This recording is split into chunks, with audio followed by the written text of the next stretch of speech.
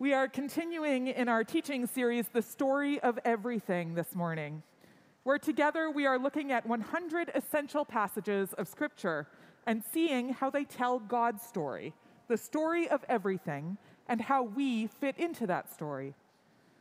It's easy to think of the Bible as a collection of different, unrelated pieces.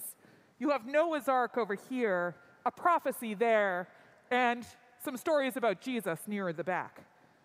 But as we're beginning to see through this series, in a sense, the Bible is really one big family story. It's a family that starts back in Genesis and carries on to this very day. And as everyone knows, families are complicated. I recently watched the new Disney movie Encanto, and I was very impressed by how it showed such real family dynamics in simple and profound ways. In the movie, the cracks in the family house are a sign of deeper dysfunction. You see throughout the movie how different family members have different roles, both healthy and unhealthy, and how pain in one generation ripples down to the next.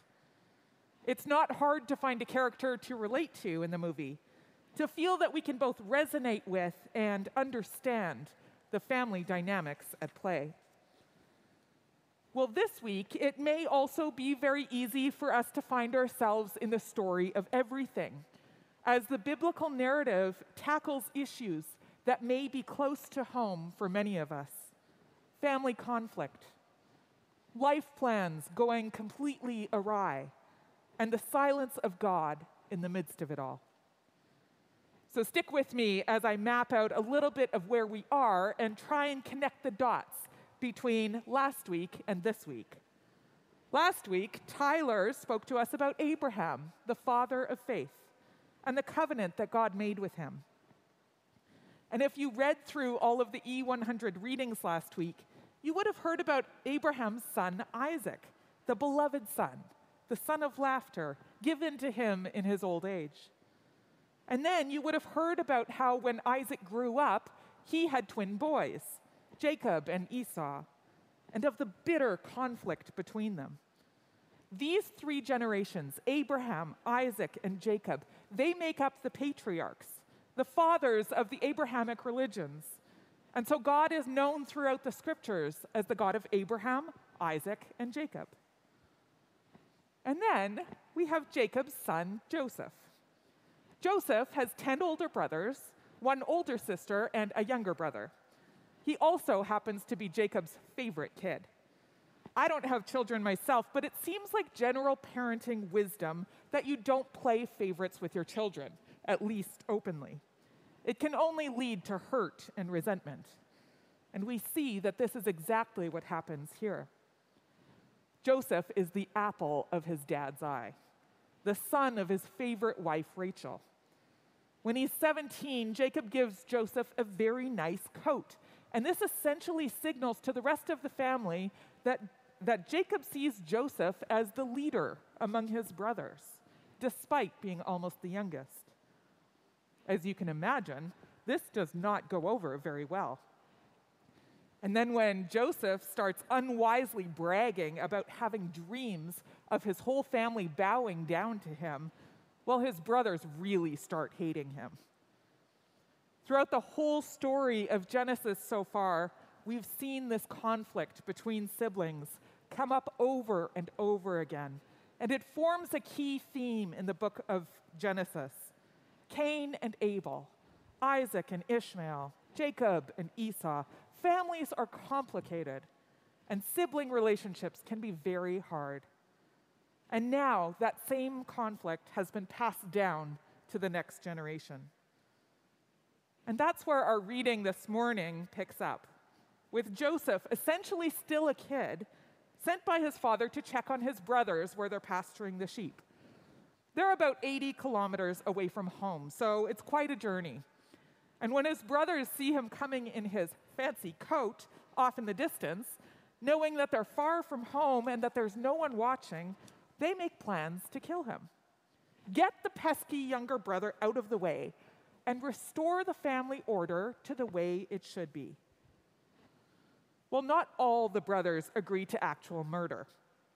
Judah has the bright idea of selling Joseph instead of killing him, and thus making a few bucks in the process. And the brothers agree. And so at the young age of 17, Joseph is stripped of his beautiful coat, thrown into an unused well, and trafficked by his own brothers to slave traders who happen to be passing by on their way to Egypt.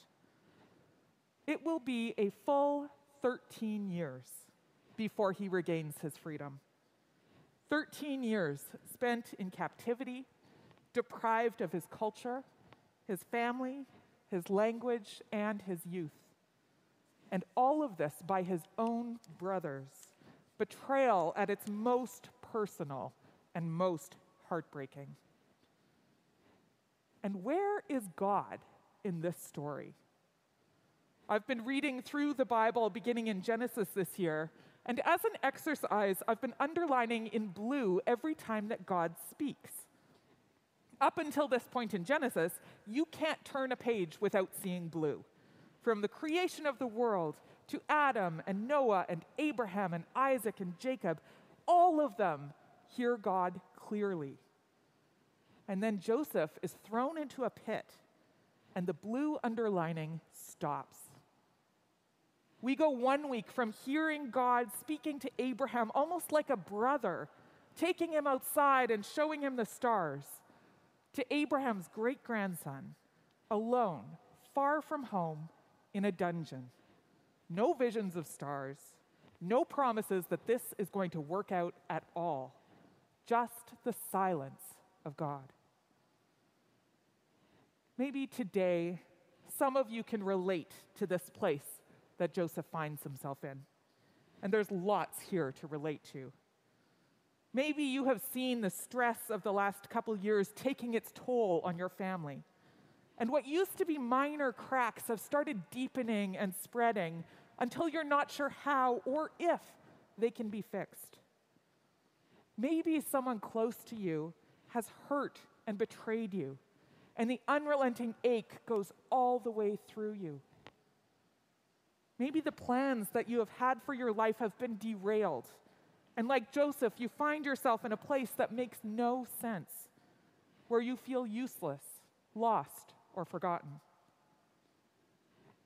Maybe the silence of God is weighing heavily on you today, and you long to hear his voice, to see how it all fits together, or just to know that he is in control, despite what it feels like.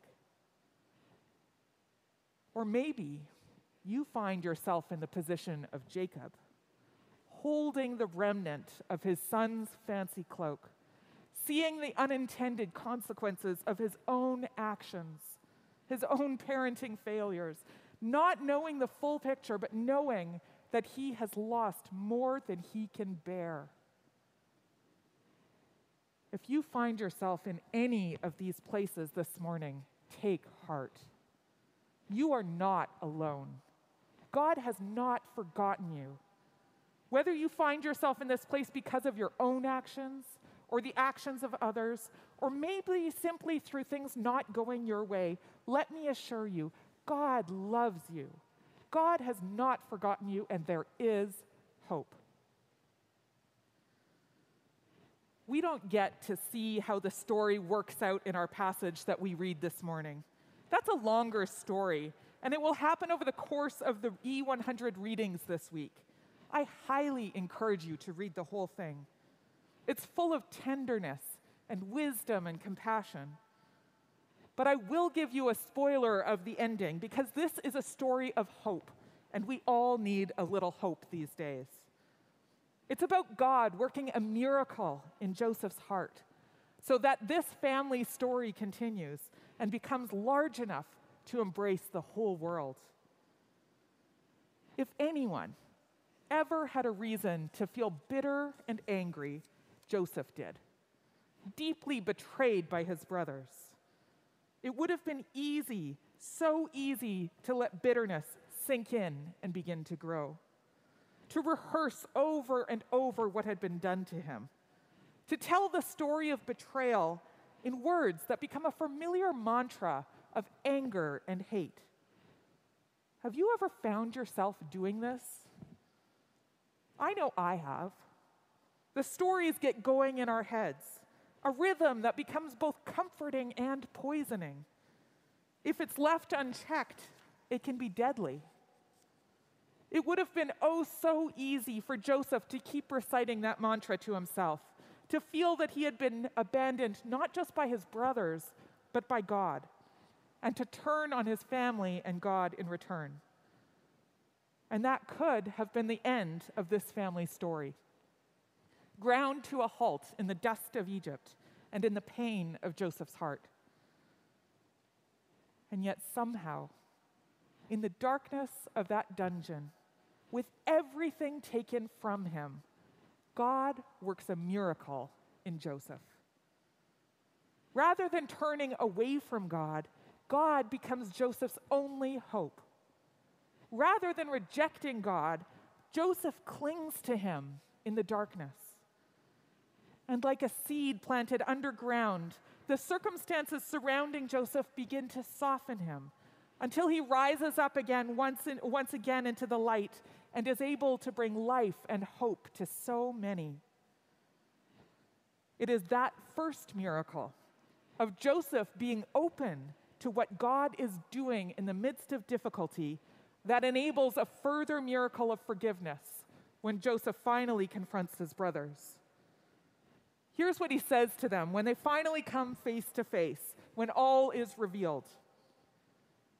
Don't be distressed. Don't be angry with yourselves because you sold me here, for God sent me before you to preserve life. It was not you who sent me here, but God. Wow. Wow. Betrayed, abandoned, forgotten, and this is what has grown in Joseph's heart. There are many miracles in the Bible. And in the weeks to come, we will hear some of the more spectacular ones. But one of the greatest miracles to me is here in this story of Joseph. The miracle of a heart that is kept soft despite terrible circumstances. The miracle of restored family relationships. The miracle of forgiveness that enables an entire family to live and to survive a famine that would have otherwise wiped them out. And because they survive, they go on to become the Israelite nation from whom the Messiah of the world will come. This is not just Joseph's story. And this miracle is not just Joseph's miracle. It is our story and our miracle. Because Joseph wasn't the only person to be betrayed by a loved one, to be sold, and to be planted like a seed in the dark, only to rise up and bring life to many. Many years in the future, many years after Joseph, a descendant would be born in the line of Joseph's brother Judah, the same brother whose idea it was to sell Joseph in the first place. And this descendant, known as Jesus, the Lion of Judah, would be sold for a paltry sum. He would be hung on a cross.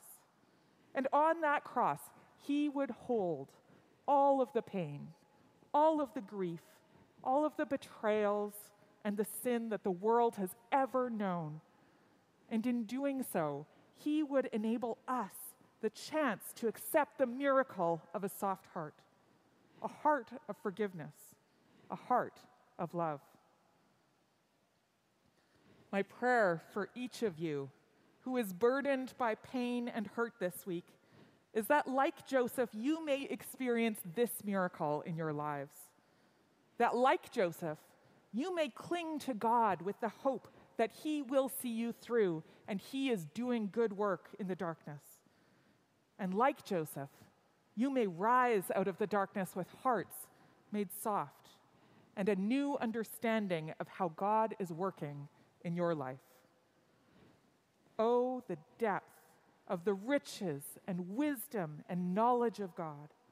For from him and through him and to him are all things. To him be glory forever. Amen.